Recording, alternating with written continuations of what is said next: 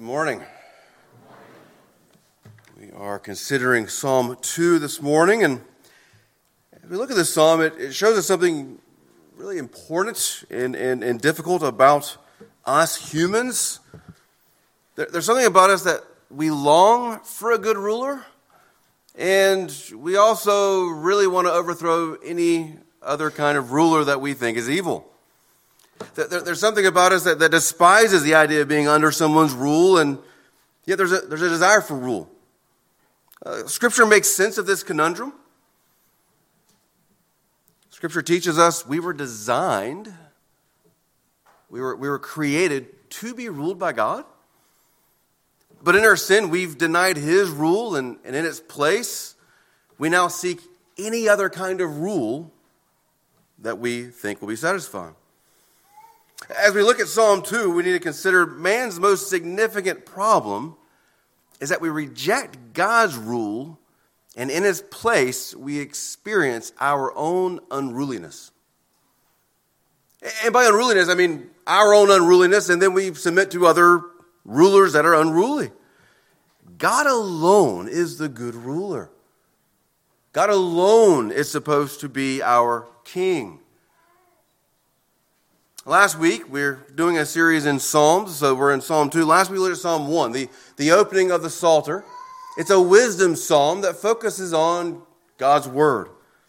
Blessed is the man who delights in God's law, that's rooted in His word, that's dependable and depending upon God's word. That's the blessed and prosperous life. This week, we're looking at Psalm 2, and together they form the introduction. Because the law comes from the king. We delight in the law because we know who the good, trustworthy, powerful king is. Psalm 1 is wisdom. Turn your focus to light on the law. Psalm 2 is royal. There's two turns we need to realize. We must turn to the king, God's Son. Both of these psalms have a warning about sinful people. You don't want to walk with the sinners. You don't want to sit with the scoffers. Here, you don't be numbered among the kings, the nations, the people who are raging and plotting against God. Both have a solution. God speaks. God speaks and brings about a solution to the sin of man. Psalm 1 begins with a blessing. Blessed is the man who delights in the law of God. Psalm 2 ends. Blessed is he who takes refuge in the King. This morning we get to see a rich theology of God, His rule, His power, His salvation. We also get an opportunity to think about how the church will relate to the nation. If you're walking through the psalm, there are 4 parts. There's 12 verses. Each section has 3 verses. Verses 1 to 3, the nation's rage. Verses 3 to 4, God's wrath is sure. Verses 7 and 9, the Son rules. And verses 10 to 12, the Son invites us to rejoice. For shorthand, it's rage, wrath, rule, rejoice. But notice the flow there. The nations are raging. The nations are against God. God responds. And that response is setting His own Son to rule us as King. And the end is the invitation to rejoice. Let us look into this psalm. First, the rage. Verses 1 to 3. It opens with a question. It's a significant question. Why do the nations rage and the peoples plot in vain? This is classic Hebrew parallelism. These two questions are meant to go side by side and informing each other. And the question isn't, well, why would they, why are they? What's the reason? It's more, what are they thinking? The nations and people, they're plotting against God. They're resisting, they're rejecting, there's a rage against God. The kings of the earth, verse 2, they set themselves and the rulers take counsel together. There's something about uniting here in verse 2. They're against the Lord and His anointed, His Messiah.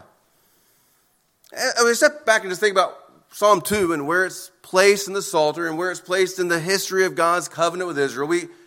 This is after Exodus 19 and 20. God has established Israel as his holy nation, as his royal priesthood, as a people of God who are meant to represent to all of the peoples who he is. So all those nations, all those kings, all those rulers, they're some level raging against God, but they're also raging against Israel. And they're raging against the king of Israel. There's multiple layers as to how this psalm is functioning. Israel will be feeling that rage, but the ultimate rage is against God. Why do they do this? It isn't seeking a reason. They know the reason. It's more, what are they doing? It's a why. What are you thinking? Kind of question. The nations, they plot. They devise a plan. The plan is in vain. It's nothing. The ability isn't there to truly rage. The ability isn't there to truly deny and reject and overthrow God. The anointed, this could be the king, because the king was anointed to rule over God's people. The word is for Messiah. There's lots of foreshadowings going on as to how this plays out, and we'll explain that more, Lord willing, in point 3. But the amazing thing is, as you see the nations, the rulers, they're coming together. As we just heard James explain, and we'll see more Acts 4. The Pharisees, the Sadducees, the Roman governor, 3 people who did not work together, they all plotted to kill the Messiah, Jesus Christ. It's amazing how this one common enemy can bring together other enemies to seek to destroy. Well, verse 3 explains a bit more of what they're thinking. Let us burst their bonds apart and cast away their cord from us. That's what the nations, peoples, kings, rulers are saying about God and his anointed. There's a desire here to be free. There's a desire here to say we don't have a ruler, we don't have a king. It's ultimately saying God is not our creator. We want to be independent. We don't want to be dependent upon a God who tells us who we are and what we do and what we should not do. We want to be independent. We want to be our own rulers.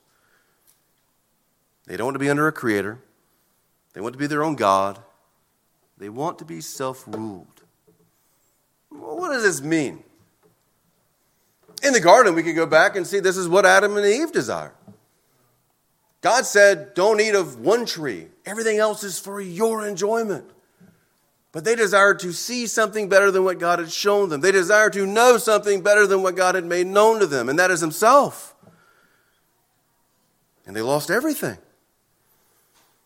We can see the history of man after this is rejecting God. Cain refusing to worship God as he deserves. Nations raging against God. This past month, we could think about how our own nation's capital had a flag hanging that represented celebrating pride against God and against his order. And while that should bother us, it should be even more offensive that we regularly see so-called churches regularly waving the same flag that represents a pride against God and his good order. We see regularly raging of the peoples. And much of this takes place because the nations and peoples are raging against their own citizens, the other human beings. They do not protect the innocent. They let them be murdered. They do not protect the vulnerable. As we think about this raging we've got to be very careful and clear. We don't call something raging against God when it just goes over against our own norms and ideals. We see raging when we see people denying and defying God in his clear word. We think about our own nation. I reached out to a couple of friends of mine who pastor in other nations, and I said, what does this look like? In one nation where we have missionary partners, well, the police knock on the church door and they give them very clear warnings. If you're a citizen of that nation, you might disappear and be in slave labor the rest of your life, however short that may be. A friend of mine in the Middle East, he reported with just devastating how the church in Afghanistan has been decimated recently. In Nepal and India, based upon whatever region you're in, there's attacks on churches, grenades, bombs being thrown in churches while people are worshiping. He added an interesting thing where, as he's looking at the Middle East and Africa, that where churches do exist in freedom and protection, sadly they've been diluted with nominalism. That's an attack from within that we don't think about here. We need to be careful in the way we consider what this raging looks like. It is plotting in vain. Be sure God will judge every sin and every sinner. But if you look back to a passage we read earlier, David read, this is what we decided to set ourselves towards when we rejected God in the garden. There's going to be enmity between God's people and the nations of the peoples. We shouldn't be surprised. This is what God said would happen as the normal pattern now because sin reigns in this world as it is. Most of world history is marked by violence, chaos, corruption. We're bad today, just in a different way.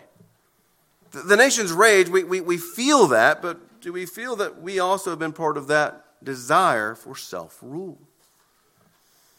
So the psalm begins with a significant question, a significant declaration, and notice each one keeps moving along as the story goes, and it's about what people are saying.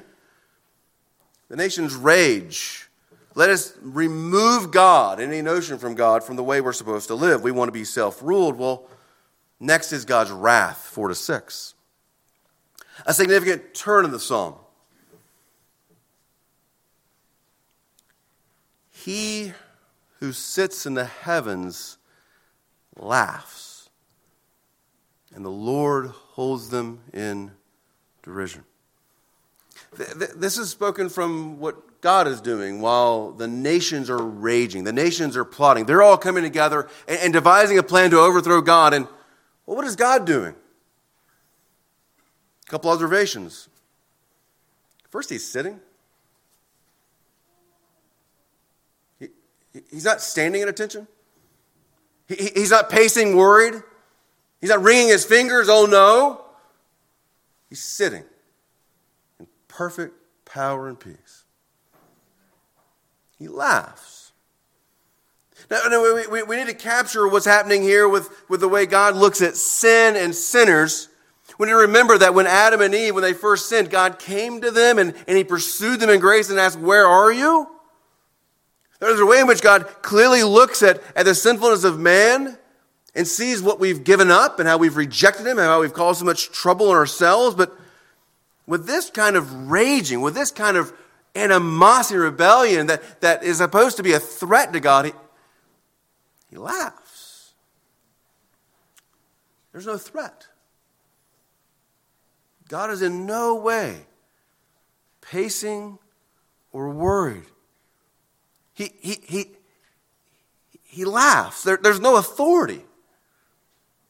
He shakes his head. What are you doing? An example of what this looks like in Scripture is with Pharaoh in Egypt. When God brought about those plagues, he's mocking every one of their gods, or so-called gods. He toyed with Pharaoh just to show he is God, to be worshipped.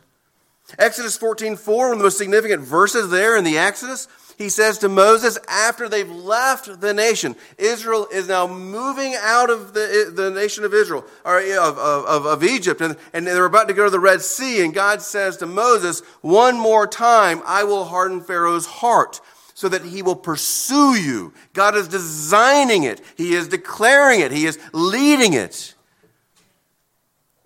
He says, I will get glory over Pharaoh, so Egypt will know that I am God.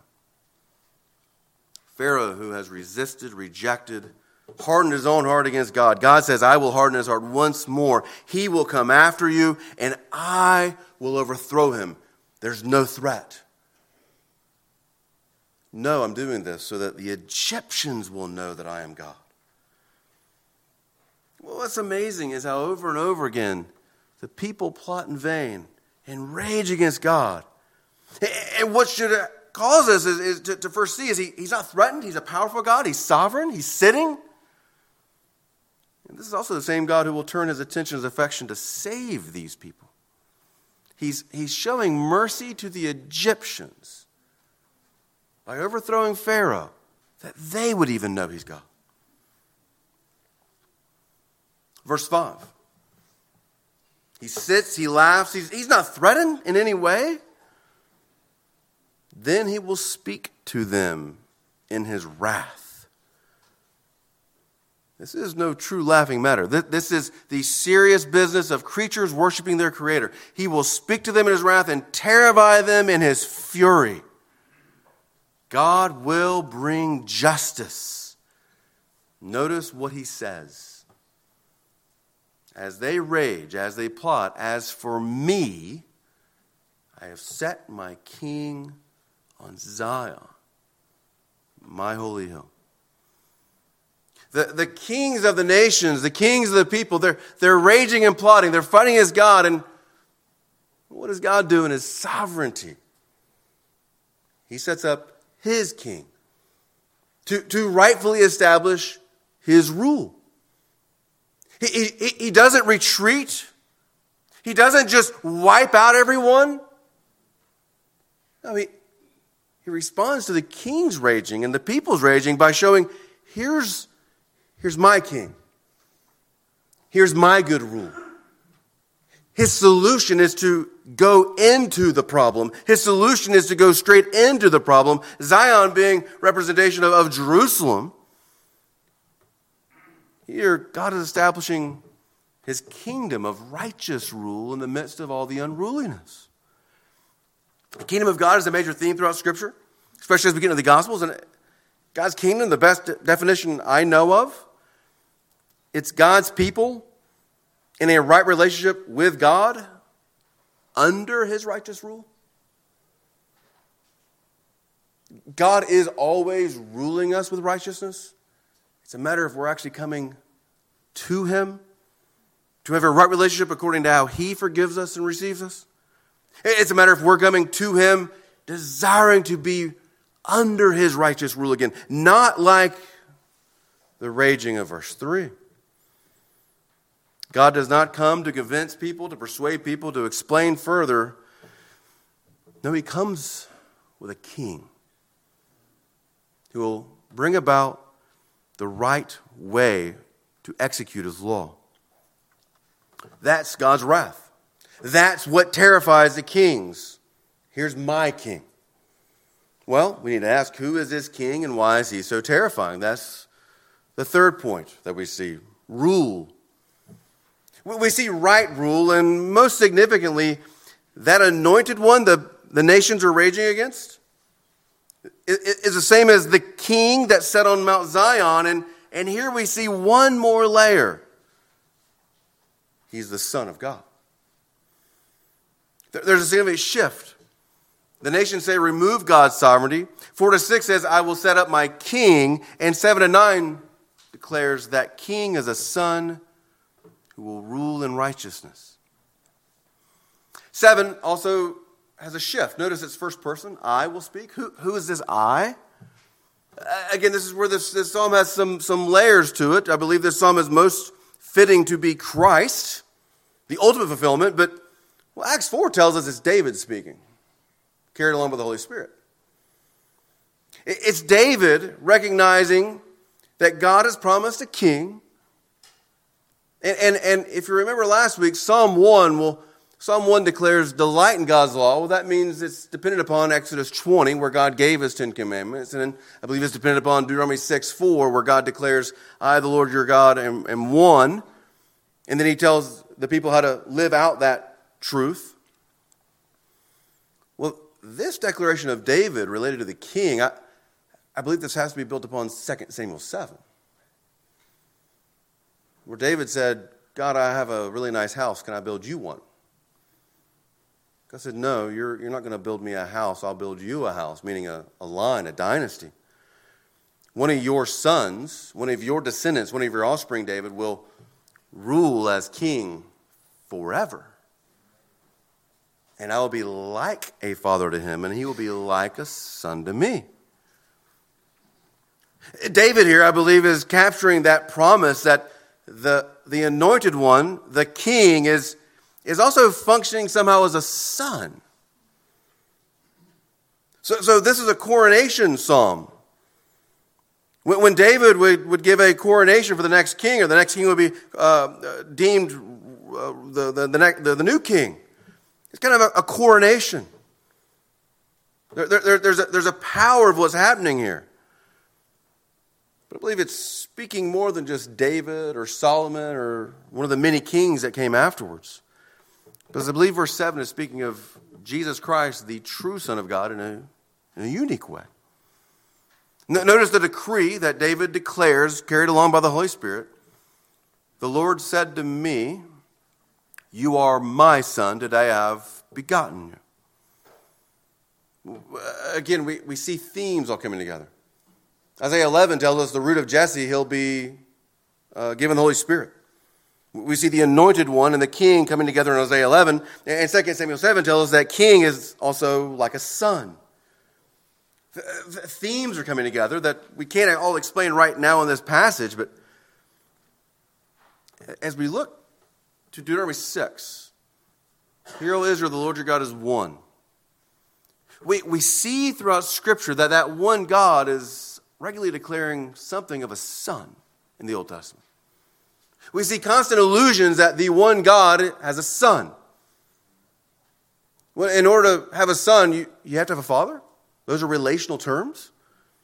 When we come to the New Testament, we see Jesus declaring, "Before Abraham was, I am." He calls God his own father, and the Israelites know what this means. They want to stone him. I believe we go from Israel, the Lord your God is Lord is one, and that is true, that one God is Father and Son. Now, if that's too difficult to fully wrap your head around, you're starting to know God a little bit. If you've ever wrapped your head around God, you've lost him. We're going to receive by faith what is clearly revealed in Scripture. God is one. The one God is Father, Son, and Holy Spirit. This language of "today I have begotten you, my beloved Son," we see this played out as Jesus goes to the baptismal. The heavens open up and a voice speaks as the Holy Spirit descends as a dove. "This is my beloved Son." Well, who's speaking? It's God the Father. We see this theology play out where we know that God is one and he is Father, Son, Holy Spirit. And again, this is much for us to take in. What to realize is David was told one of your descendants will be the forever king, and that forever king will be my son, will be like a son. Well, we actually know from Scripture God has a proper son. There's been an eternally begotten Son of God. He's not created, he's begotten. He's begotten, and it isn't that a king gets adopted into being a son. No, it's the true Son who's worthy of all glory and honor and praise. The true Son who created, the true Son whom they're rejecting and raging against, the true Son, he came down to be king. He descended to become like us so that he would exercise God's righteous rule among the nations. We know this as Christmas, the incarnation. God's Son enters the womb of a woman and takes on humanity. We know this as Easter, as Christ dies on the cross, victorious over sin and death. We know this as the resurrection and Christ rising from the dead as a victorious ruler to bring about new life. Notice here there's a different view of what Christ reigning as king emphasizes in verses 5 and 6. 8 and 9. The Son who becomes king, the Son who is given the kingdom, the Son who is supposed to be ruling in righteousness, Verse 8, ask of me, God says, and I will make the nations that are raging your heritage and the ends of the earth your possession. You shall break them with a rod of iron and dash them in pieces like a potter's vessel. God was always meant to be our king, our ruler. When we rejected him as our ruler, God the Father promised he would send a ruler, a new king, a righteous one to execute justice. And here is judgment, it's wrath over against the raging. The Son of God, our Creator, he came to bring about a justice. Again, we have to go back to Genesis 3:15. God told Satan that a child would be born of Eve, that there will be a constant enmity, a hatred, a raging between God's people and Satan's people, those who follow him as their master.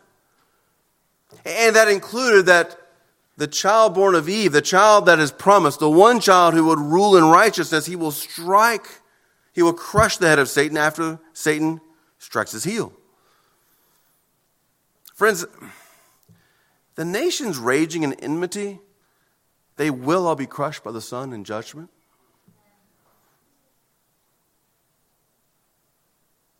We're supposed to be bringing to the point here that Jesus he's reigning as ascended into the heavens, the right hand of the Father. God's not threatened. As we think about all the trouble, all the worry, all the things, the wars, the rumors of wars, God laughed before he set up his king. He's not worried about it now. There's a complete sovereignty. We can actually look back and see how perfectly God is sovereign in executing his plan of salvation over against the kings of the nations that are raging against him.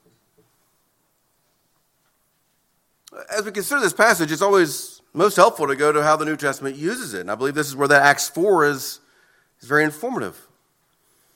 Jesus came to bring about judgment. And if you were an Israelite and you were looking at Psalm 2 and you heard Jesus the Messiah, you expect verses 8 and 9 to happen. And that's what the disciples kept getting hung up on. They didn't realize there's a two-tiered mission of Jesus. The mission of grace to come and die for sinners, and then he will come again and execute perfect justice.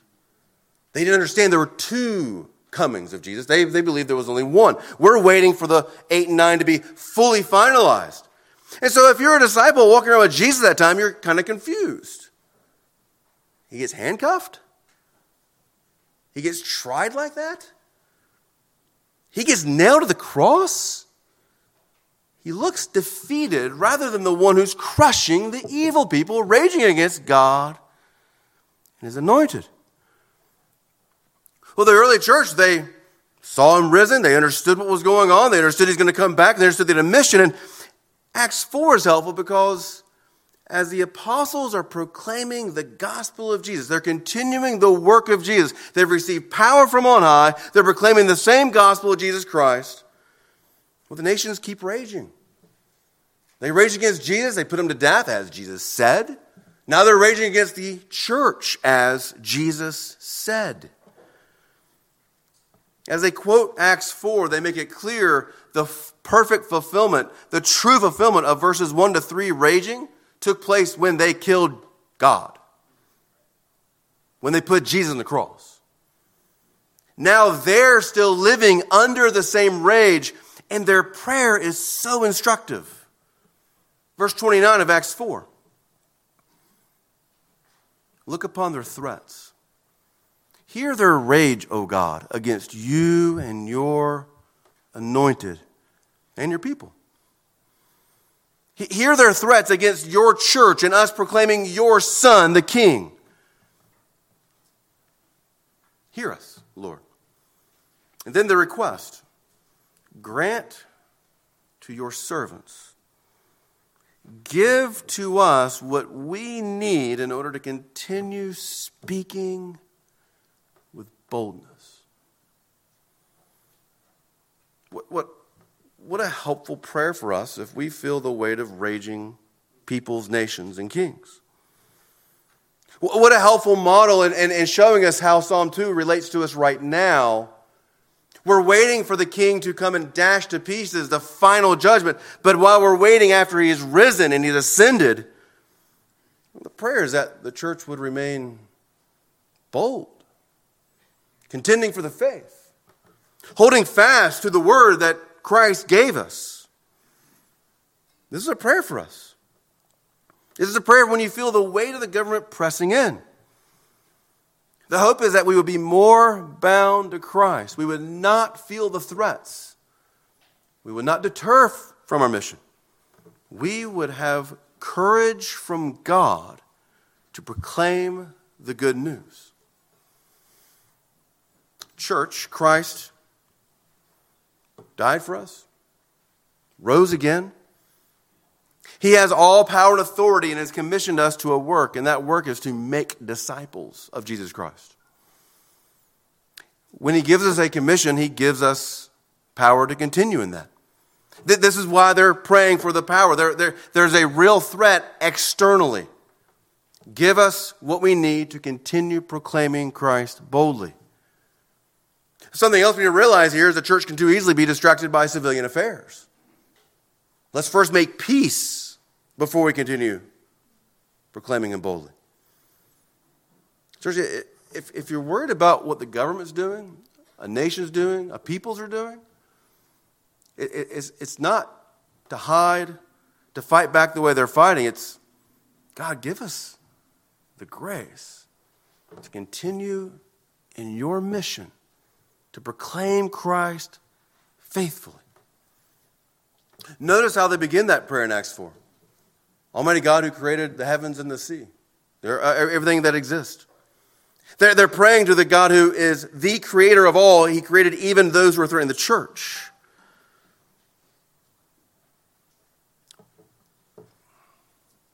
The mission of the church is to be on the attack, trusting Almighty God Creator is our Savior and our King. The church is meant to be the church militant right now. We might not like that kind of language, but that's the traditional language of the church. We're longing to be the church at rest when we're in the presence of God, having sin completely removed, and we're all in the holy place beholding His glory. Until then, we're the church militant. We're marching up against the gates of Hades, with the promise the gates of Hades will not resist the proclamation of the full gospel of Jesus Christ. I fear we too often think we need to employ the strengths and powers of this earth in order to fulfill the mission of Christ. No. The church has been given power from on high, the Holy Spirit. The church has been given the most powerful weapon, the most powerful instrument known on this earth. It's the gospel of Jesus Christ. The word of God that when received turns guilty people innocent, gives life to death. We're not seeking to use earthly instruments to destroy and conquer. No, we're using godly instruments to bring actual life and goodness and order. The church too often wants to use power from the earth, from this world, when we've been given the gospel of Jesus Christ that actually changes lives. We are in a battle. We cannot be confused by that. Too often, I think the church either believes we should be comfortable and at rest, or we need to use a power that is not given to the church. There's problems all around us. Church, pray, and persevere in the gospel ministry. What everybody's been waiting for. How political are we going to get here, right? If we're going to consider this American experiment of democracy, freedom of religion, wealth gained through capitalism, too much to think about it all. I'm not the person to even give you the whole history of America or a history of America, but let's just consider post-World War II to 2000. Arguably, easily, America one of the mightiest in military strength. One of the most influential nations among all the nations. Certainly the most affluent nation among the nations. During this time, our culture embraced the sexual revolution, Turn heroes to pop stars instead of role models. Turn from heroes towards pop stars for role models. The most significant export I believe America had during this season was Hollywood and pornography. We can look at our nation, our history, our culture, but the most pressing question is, where was the church? What were we doing? And I want to be careful there. I want to say, where is the church? Because there's not the Church of America. Where were the different churches? What were churches doing? Why weren't we exporting godliness and missionaries and pastors to establish God's good reign elsewhere? Well, during this time, churches too often embraced experience over sound teaching, pragmatism over godly practice, became nominal because it was comfortable, and therefore we thought we'd make the religion comfortable. And we turned towards a prosperity gospel in the midst of all the affluence. Churches stopped contending for the faith. In comfort, they stopped contending for the faith. I hear folks today, I get regular correspondences, how I'm supposed to be correcting the government. It's not my job. It's proclaim Christ and Him crucified. The job of the church is to make disciples who will worship Jesus Christ and make Him known. Why would we think we need to go and preach some points of the Constitution or proclaim something against the nation when the church's main failure is they stopped training disciples of Jesus Christ? That's our mission. If you want to know how the church can be the greatest blessing to the nation, it's by actually committing to being the church that is being trained up as disciples of Jesus Christ. That makes the best citizens of a people. Church, members of Jefferson Park, we will be the right blessing to our nation and our neighbors when we are faithfully serving the Lord with fear and trembling. It's not turning to use the powers of this earth. It's trusting the power of the gospel, the power of His word, coming together and praying for our nation. That's the most powerful thing you can do. This text does tell us our problem.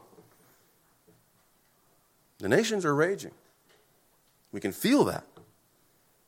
The solution is to trust Christ and proclaim Him, knowing He will bring perfect justice. The last point, rejoice. The Son who reigns, who is going to bring about this absolute destruction, He invites us to rejoice. The nations rage, the God who sits on high, who reigns, declares a wrath, and that wrath is He will establish His Son as the king. And now therefore, notice we're going back to those rage-filled kings. We're going back to those who want to overthrow God. Listen how kind God is to speak to them this way. Kings, be warned. The ones who are raging against Him, the ones who killed His own Son, He says, be warned. Listen to instruction. Be wise. What a kind God. What a righteous King.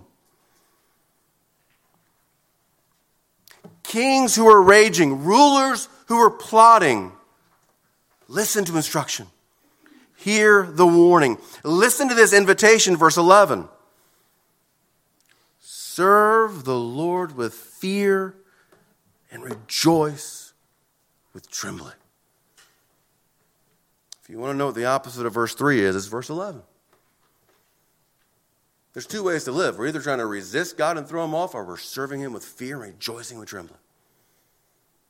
We're either resisting God, rejecting God, or we're coming to serve. The word serve is so tied to worship. We're sitting underneath Him. We're seeking to make much of Him. We're seeking to trust Him. There's a fear because He's the holy God who we sinned against. But to instead of throwing Him off, we seek to come under and serve and worship and rejoice. And then how intimate it is. Kiss the Son. receive the Son who is established as the King. Receive God Almighty who came to rule us and give us a warning that if we continue, we will perish. Lest he be angry and you perish in the way, for his wrath is quickly kindled. His wrath is sure. The king's wrath is sure. You're fighting against the holy God. His wrath is sure. But his kindness is offered. Be wise. Be warned. Serve the Lord with fear. Rejoice with trembling. Kiss the Son. If you're not a believer this morning, here's a simple way to receive this Son. You know, God has a Son. God the Father has sent his Son to become like us so that he could die for us as our forgiver.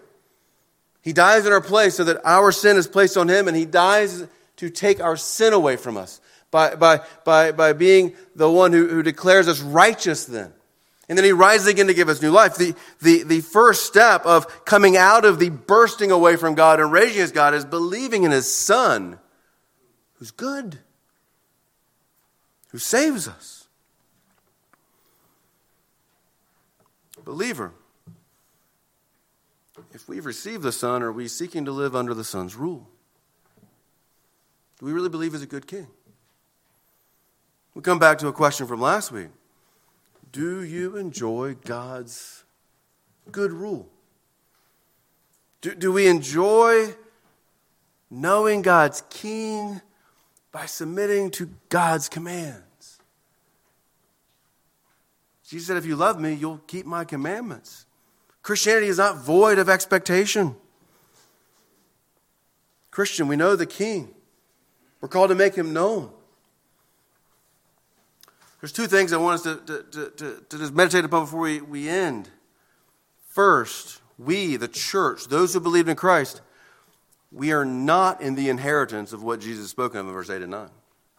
You've been saved from that. It's what we've all deserved. It's what we are saved from only by believing in Jesus Christ, by hearing the warning and hearing the instruction, coming to Christ. Number two, we are not that inheritance. Rather, we've received an inheritance. We received being adopted into the family of God. We received a forgiveness. We received a redemption. We received all the blessings of God in Jesus Christ. The question is, are we walking in a way that we desire to know him according to his word so we can make him known? Here are the last words. Blessed are all who take refuge in him. First words of Psalm 1, blessed is he who does not walk in the way of sinners, but delights in God's word. This week we're ending this psalm introduction. Blessed are all who take refuge in God. The only way to be blessed is by believing in Jesus Christ. The only way out of the fury of God, the only way out of God's wrath is by taking refuge in Jesus Christ. The only way you know God's Son is from his word, his law. And the only way you know he is the ruler is by trusting him and his law. It's a weighty passage. It teaches us we've been designed to be ruled. God's rule is good. When we're frustrated with the concept of rule, it's because we know all the unruliness of our own hearts and all those other sinners. One of the most pressing things from Psalm 1 and Psalm 2, there are only two ways to live. Blessed, delighting in God's word, taking refuge in God's Son and King, or raging against him, participating in sin. There are only two ways to live. The choice before you is to believe in Jesus Christ, his Son, and seek to follow his word, or to continue in sin. That leads to judgment and perishing. Pray that you would know Jesus Christ, the King, God's Son, so that you would know his life and you would know his good rule. Will you pray with me?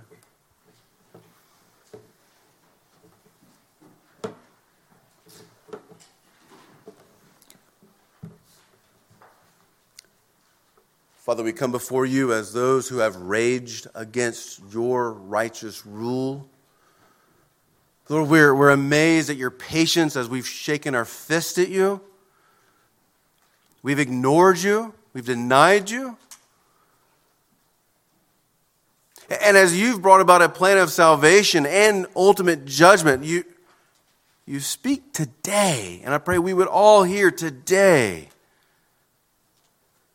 Be wise. Be warned. That we may all turn to your Son. Believe in him. Rejoice with trembling. Serve with fear. You are holy God because of all you've done for us to save us. Lord, may we rejoice that you are the perfect God of righteousness. May we learn how to delight in being under your rule. In Jesus' name we pray. Amen.